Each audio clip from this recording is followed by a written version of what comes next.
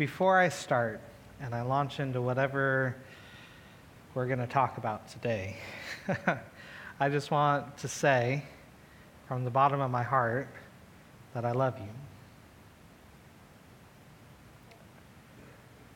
I love you. Well, thank you. Well, thanks. Love you, Megs. And so I want to start with that because I know the last time that I gave kind of a preface to what I was about to teach was like I punted it, and it was like everybody's like, that wasn't so complicated. I wasn't offended. Today I might do it. And so before we launch into it, I just want you to know that I love you. And that everything that I say today, it comes from a place of love, not anywhere else. And so with that, let's go ahead and launch in. Today we are continuing in our series titled Jesus People.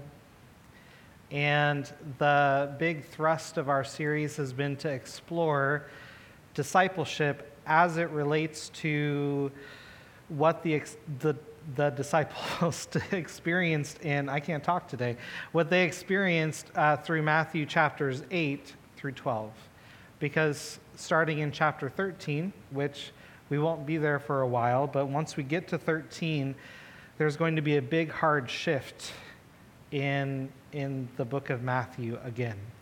And so just as a way of reminding us where we've been through to catch us up, our first week we talked about the cost of discipleship, or the cost of following Jesus with everything we've got. That following Jesus actually challenges our comfort and our convention to embody his way. That means that it's not always going to be easy. It's not always going to feel good, and it's not always going to maybe fit within the box that I create for God to fit into. It might be beyond that and stretch me to that point beyond that. Second week, we talked about the call of discipleship, how Christ's call communicates compassionate character, and how Jesus, he loves to ruffle our feathers a bit because he calls us, which from a personal note, that's a good thing. I love the fact that Jesus chose me, but there are some people in the world that I look at and I think, really, Jesus, you want them to be in your kingdom too? Come on, really? And so, but really that's that heart of love that Jesus has for people, that he even calls the folks that we couldn't even imagine that they would be in the kingdom. And isn't it a good thing that he called you, and you're probably that person for somebody else? Amen? And so with that, our third week, we talked about contending in our faith, what it means to contend. And somebody had approached Jesus about the practice of fasting, and how there are certain spiritual practices that we participate in by the Holy Spirit's leading. It's not just us doing it because we want to do it and we're really going to white-knuckle our way through it. It's because the Holy Spirit leads us to that place, to that point of saying, okay, I'm going to do this thing. It doesn't make sense to me, but okay. So like fasting, I don't like giving up food. I don't know about y'all. But the point of all of that in that week was that we express heaven, God's kingdom come to earth, heaven, when we follow the Holy Spirit's leading. Our fourth week, that was last week, we talked about the idea of carrying our faith as disciples. And so the big idea from last week was that Jesus empowers his disciples to carry his kingdom mandate and authority. That is, that Jesus has a mission, and he doesn't just send us out like sheep among wolves without a big baseball bat, so to speak, called the Holy Spirit. Basically, he empowers us for life and godliness, and he empowers us for ministry. And the cool thing, at least within the Gospels, is that in Matthew, Jesus is sending them out to do some pretty far out stuff. That like if we were to actually sit down and have a conversation, some of us might not believe that that's possible. That you could pray for somebody who is dead and they could be raised to life again. that you could pray for somebody who was sick, that you could join in prayer with other people, and just by laying hands on them and praying for them, that they could be healed of whatever infirmity that they have. That whatever you do, I'm getting on my preaching thing again on that one, that whatever you do, whether that's giving somebody a cool glass of water on a hot day, or maybe it's volunteering at the pregnancy and parenting center, or down at SOS, or any number of places here in town where we can share God's love with people, Jesus empowers us to do that by his Holy Spirit. And that is good news, because we don't have to do it in our own strength. We don't even have to do it in our own attitude, because sometimes, I don't know about you, but I have a stinky attitude sometimes. And I get cranky, and I don't want to do it. But the Holy Spirit, he sometimes he doesn't let it go. And so you have a conversation between you and the Lord in that moment, right? Now, that all leads us to today. It's a weird chapter, and it's a weird moment, and so we're going to get through it together. Richard, you can go to the next slide. The title for today is Crowds and Cynics. It's weird to talk about discipleship in that, but the title is Crowds and Cynics, and the passage is going to be Matthew 11, 1 through 24. And the big idea that we're going to be exploring together today is that evidence of God's kingdom is showing today. Are you paying attention? Evidence of God's kingdom is showing today. Are you paying attention? You can go to the next slide. So I don't like to get on different campaigns and things because that often causes division. Once upon a time when I was leading another church, I mentioned another movement in something, and somebody didn't like it, and so they decided to leave my church over it. So I don't do this lightly, but I use it as a most recent example because I think that it's very poignant for what we're about to talk about. So there's this ad campaign. If any of you watched the Super Bowl, a number of hands went up. Okay. Some of you may have just heard in the news, because you watched the news, that there was this ad campaign. It only happened twice in the whole Super Bowl. That costs a lot of money for those 30-second increments. But there's this nonprofit organization called He Gets Us, and the whole thrust behind it is to introduce people to Jesus. These are people. The people who run it, and the main message of it is a gospel-centered, biblical-based picture of Jesus.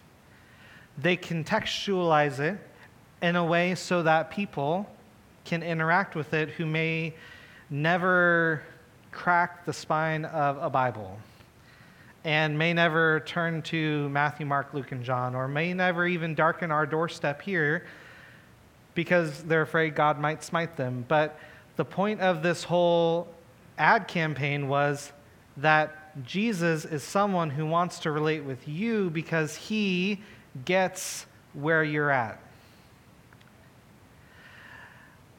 What is fascinating to me is that there are at least two camps of people who were created after those commercials aired. There was the vast majority. I mean, the polls came in, and the vast majority of people, most of which I would probably submit to you, don't go to church, don't believe in Jesus, don't want anything to do with religion, and yet they had a positive impact from those commercials. Right? But then there's the other folks. Among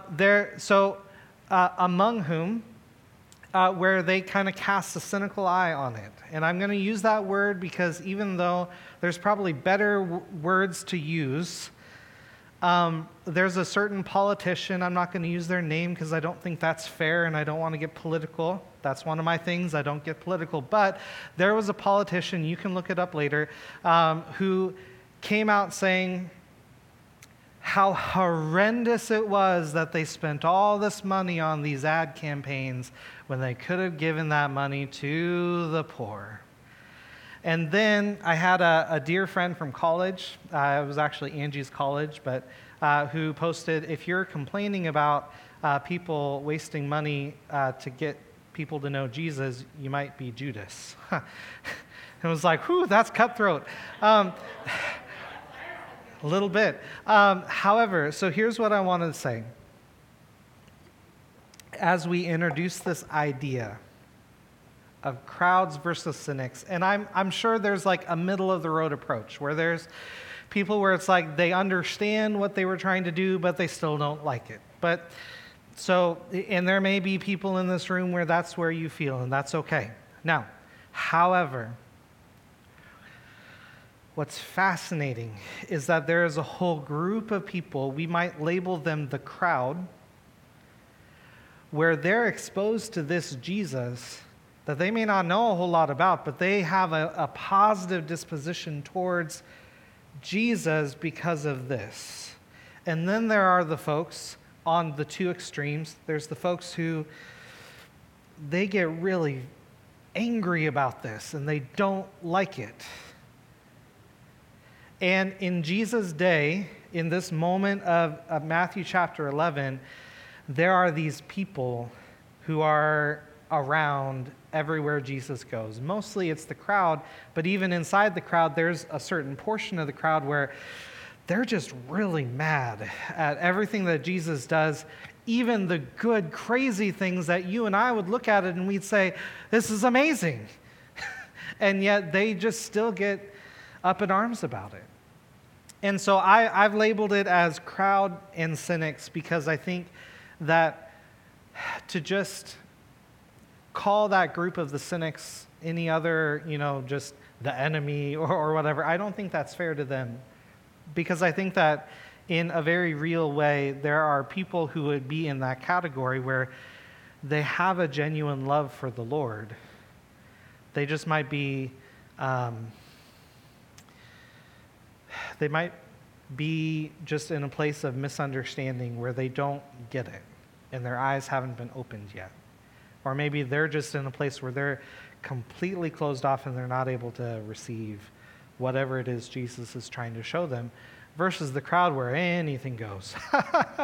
and they're just excited to be there, and they're excited that Jesus is there, and we have these two extremes. And I would submit to you that as disciples of Jesus, as people who love him, who follow after him, there is something to be gleaned by looking at both groups and this certain interaction that happens in Matthew 11. So if you have your Bibles, please turn with me to Matthew 11. Matthew 11, beginning in verse 1. If you want to follow along on the screen, you're welcome to do so. Just as a point of noting that on the slide, something that I've taken to doing is that if Jesus is speaking, I put those words in red. That is something that is consistent with many of the Bibles that you would get at a bookstore or that kind of thing. So, Matthew 11, beginning in verse 1. Here we go. After Jesus had finished instructing his 12 disciples, so remember he had been instructing them saying, watch out, this is what's going to happen, I'm sending you out. He was teaching them, and then he sent them out. Here we go. After he finished instructing his 12 disciples, he went on from there to teach and preach in the towns of Galilee. When John, who was in prison, this is John the Baptist, by the way, when John, who was in prison, heard about the deeds of the Messiah, he sent his disciples to ask him, are you the one who is to come, or should we expect someone else? Jesus replied, go back and report to John what you hear and what you see. The blind receive sight, the lame walk, those who have leprosy are cleansed, the deaf hear, the dead are raised, and the good news is proclaimed to the poor. Blessed is anyone who does not stumble on account of me. As John's disciples were leaving, Jesus began to speak to the crowd. There's that crowd. About John. What did you go out into the wilderness to see? A reed swayed by the wind? If not, what did you go out to see? A man dressed in fine clothes? No, those who wear fine clothes are in kings' palaces. Then what did you go out to see? A prophet? Yes, I tell you, and more than a prophet, this is the one about whom it is written, I will send my messenger ahead of you, who will prepare your way before you. Truly, I tell you, among those born of women, there has not risen anyone greater than John the Baptist. Yet, I love that, yet whoever is least in the kingdom of heaven is greater than he. From the days of John the Baptist until now, the kingdom of heaven has been subjected to violence, and violent people have been raiding it. For all the prophets and the law prophesied until John, and if you are willing to accept it, he is the Elijah who was to come. Whoever has ears, let them hear. To what can I compare this generation? They are like children sitting in the marketplaces and calling out to others, we played the pipe for you, and you did not dance. We sang a dirge, and you did not mourn. For John came neither eating nor drinking, and they say, he has a demon. The Son of Man, that is Jesus, came eating and drinking, and they say, here is a glutton and a drunkard, a friend of tax collectors and sinners. But wisdom is proved right by her deeds. Then Jesus began to denounce the towns in which most of his miracles had been performed, because they did not repent. Woe to you, Chorazin! Woe to you, Bethsaida! For if the miracles that were performed in you had been performed in Tyre and Sidon, they would have repented long ago in sackcloth and ashes. But I tell you, it will be more bearable for Tyre and Sidon on the day of judgment than for you. And you, Capernaum, will you be lifted to the heavens? No, you will go down to hell. For if the miracles that were performed in you had been performed in Sodom, it would have remained to this day. Woo! Wow. Cutthroat. But I tell you that it will be more bearable for Sodom on the day of judgment than for you. Wow. Wow. Okay. Let's unpack this a little bit. So there are 3 observations I have. Number 1 is I see here and experiencing evidence of God's kingdom breaking in. So John the Baptist, he's in prison. He hears news about what the Messiah is doing. There's a buzz happening. And so even though he's in prison, he gets visitors. And so he sends his disciples to Jesus and asks him, are you actually the one?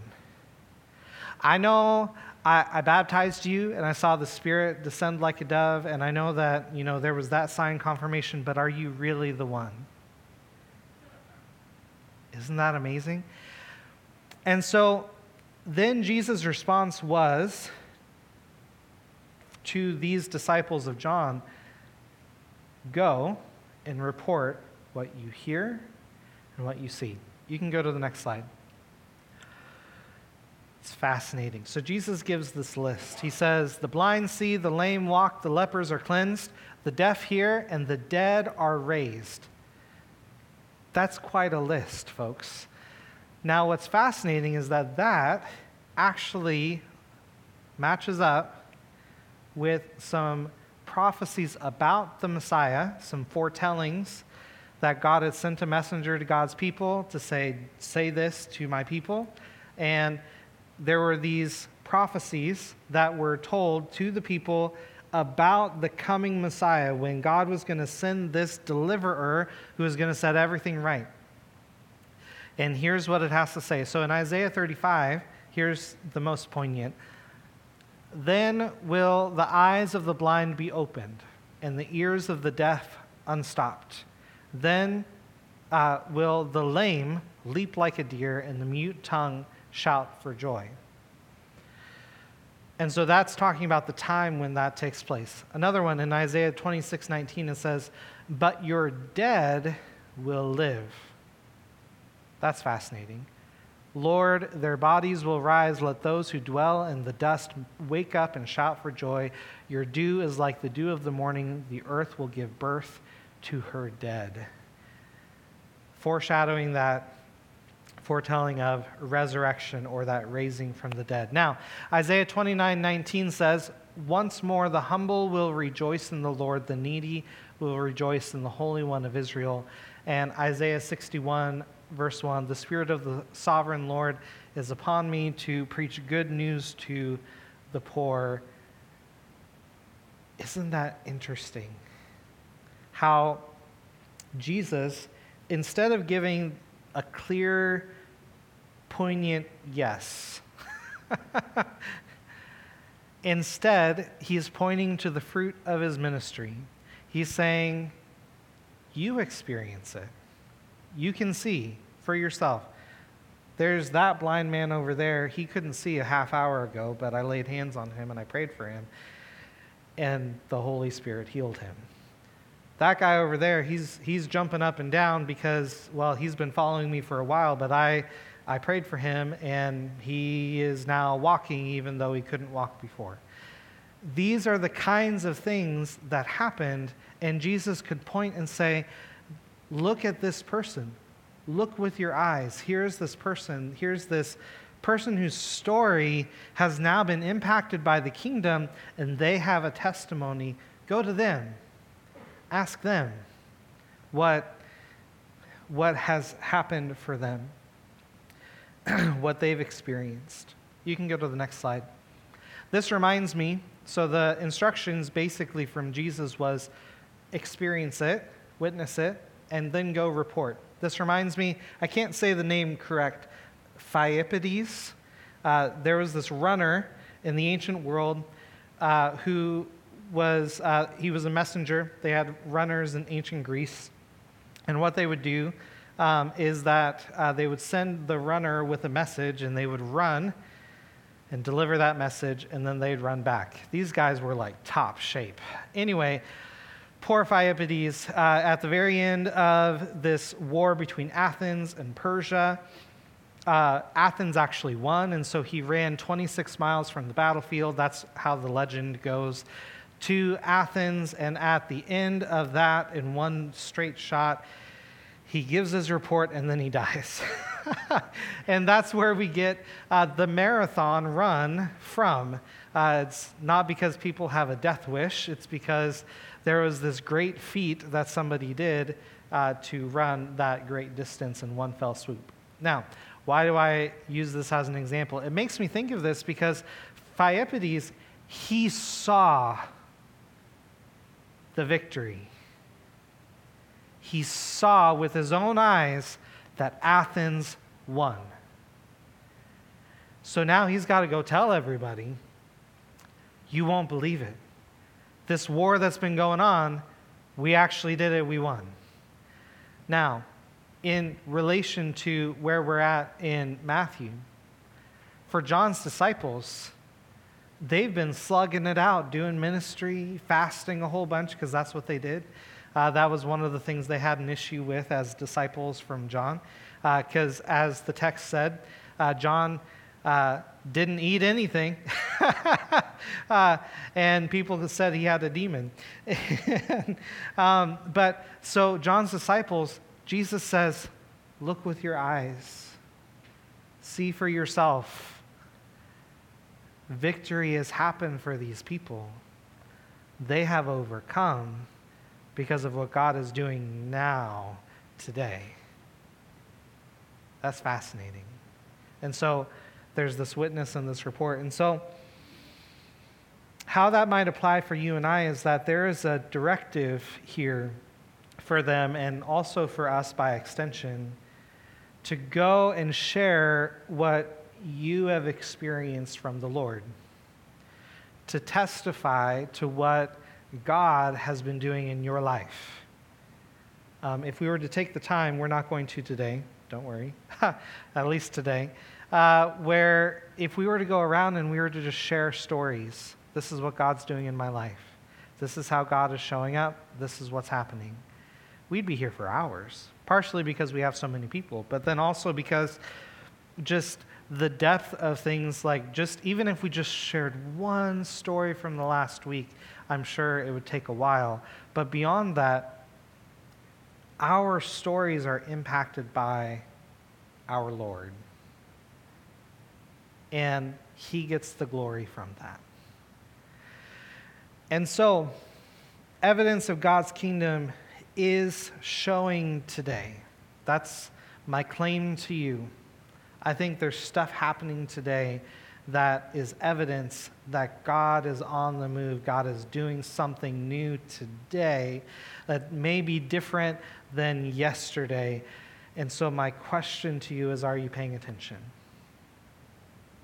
So my second observation is this. You can go to the next slide. There's a reflecting on pursuit, repentance, and receiving. I didn't know how to sum all this up in these 7 or 8 verses here.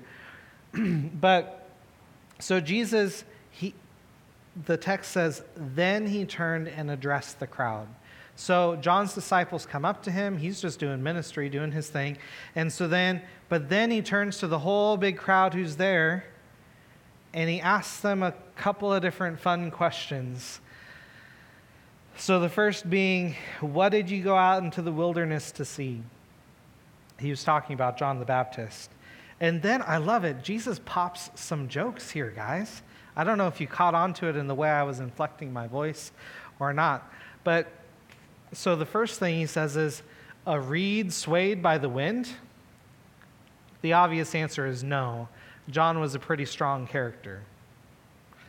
But then I love it, because then he says, a man dressed in fine clothes. This is the joke. Because we know in Matthew chapter 3, if we were to go back and look at it, that Matthew 3 describes John, his main uniform that he wore was a tunic made of camel's hair and a leather belt. And that was it. Not comfortable, not something I would ever want to buy or make or anything, but yet he did. And so that's great for him. But what's interesting is, so at this point, I'm sure John's disciples and the people who had seen John, I'm sure they chuckled at that. I imagine it. It's not in the text, but I imagine a laugh arose because because John was his cousin, he was kind of poking fun like we do with family, right?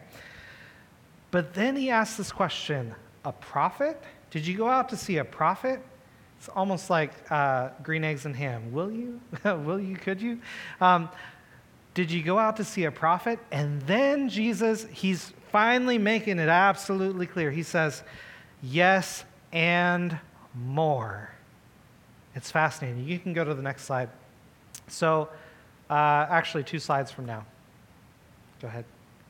Advance.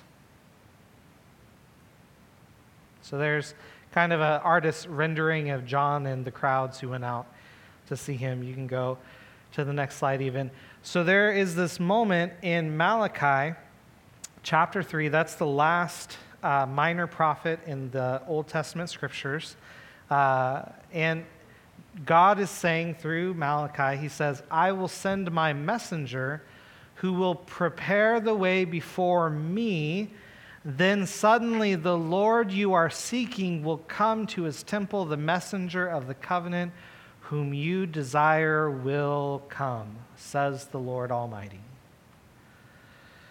And so Jesus characterized what Matthew already said, even from a prophecy from Isaiah, that John's purpose was to prepare the way.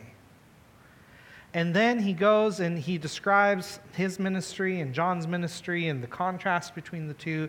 Jesus is feasting, John is fasting, and both are proclaiming the kingdom. And then he asks this beautiful question. No, it's not even a question, but the implication is a question. He says, "He who has ears, let him hear." And that was a colloquial saying for basically saying, are you paying attention? Coaxing and challenging, saying, pay attention, listen up. This is important for you to hear. And this reminds me of when I was a student in Bible college for a year and a half, right before Maggie was born. Like all good college students, I had my laptop on. I was listening to, and the rule at the Bible college was you were not supposed to surf the internet. You're not supposed to do all this different stuff. But yet, all the people are on Facebook. All the people are checking their things and distracted. And the whole purpose of the rule and all the purpose of what the different rules that my Bible college had set into place was that they really believed that what they were teaching us was an impartation from the Lord to us for us to understand God better. And that we were there to learn, and so therefore we needed to be in a place of receiving whatever it was we were being taught. But then there's that tug of, oh, my laptop's open, I should check Facebook. Oh, I should check MSN Messenger because Angie might have messaged me. Or fill in the blank thing. And we all do this, even if we were sitting at home, you were over at my house, or maybe we went out to coffee or something, and I had my laptop open, it'd be really hard not to just quickly check something on there, or check the news, or if there was a game on or something like could be happening right now, you could check your phone and say, what's the score on the game? Or what's the score of that golfer, or whatever.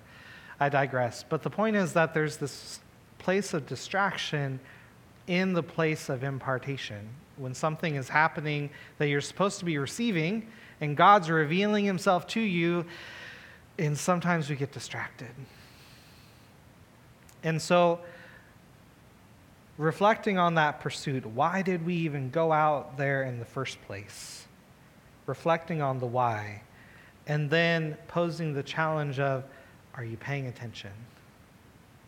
I think that's what God is asking us today, because evidence of God's kingdom is showing today, and the really big question at the heart of our passage is, are you paying attention to what he's doing? Are you even open to it? And that leads us to our final thought. You can go to the next slide. Is the thing I see in the passage is witnessing and the judgment for closedness. I didn't know how to quite find the right word, but I think that fits pretty well, even though it's a made-up word.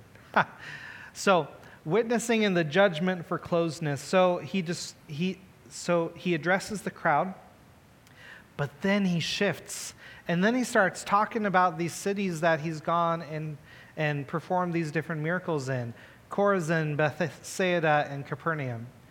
And Capernaum at that point was his hometown because he had moved there. So he had been doing ministry in these three towns, and then he basically says that, how can I describe you, this generation? And he uses this phrase, we played a song for you, you didn't dance, we sang a dirge, you didn't mourn. Basically, we offered you engagement, but you didn't respond. You were unresponsive. You were closed off. And then he launches in and he says, it's going to be better off for these wicked cities of ancient antiquity, like Sidon and Tyre and Sodom and Gomorrah. It's going to be better for those who experience the very real, tangible wrath of God. You can go to the next slide. There's a picture of that where we see that's an artistic rendering of Sodom and Gomorrah being destroyed. And what's interesting is that God poured out his wrath on these cities, and he's basically saying it'd be better for them than for you for the final day of judgment, because had the miracles that were being performed to them right there, Jesus in the flesh, I can go up and give him a hug and say, thank you for healing somebody, whatever. I can go up and touch the real physical Jesus. I can go there. But they didn't repent. They weren't even paying attention. They were being closed off, and maybe even, for some of them, cynical towards Jesus. And Jesus suggests that wisdom is known by her deeds. I've heard wisdom described as the application of knowledge. And so if we were to know that God works in a certain way, and there are even people in the Gospels who are reasoning in this way, if God works this certain way, and Jesus is doing this stuff over here, that means the kingdom is here. Even Jesus saying to the disciples of John, hear and see, the blind see, the lame walk, etc., etc. He's basically saying, look at the deeds for yourself. And there are people who are just not open to that witness. They say, no, thank you. I'm good. I'm not going to repent. That doesn't affect me in any way. Maybe Jesus healed that person's sister, but he didn't heal mine. And so that's where that cynicism idea kind of creeps in a little bit. And then Jesus offers judgment to them. And I know that in today's world, we don't like the word judgment. There might be some of you who like it, but the place, and by and large, most places don't like the word judgment. And in Scripture, really all it means is, like the purest sense of the word, is that God judges rightly what is true. He sees things as it is, and he sees things as they are, and says them as such. So he looks at these towns, and he says, these miracles would have been performed, and people would have repented, but you didn't. Woe to you, Chorazin, Bethsaida, and Capernaum. You can go to the next slide. This makes me think of the phrase, hear no evil, see no evil, speak no evil. Because if you look at that guy, he's kind of an older guy, he's got some salt and pepper. There's not really much of a way to get to him, is there? And I know that that's the phrase, hear no evil, but then if you're completely closed off, and your eyes are completely closed, and your ears are completely stopped up, and there's no way for you to receive any kind of input, that's pretty closed off. And I think Jesus is saying, see, hear, testify to what I'm doing. You can go to the next slide.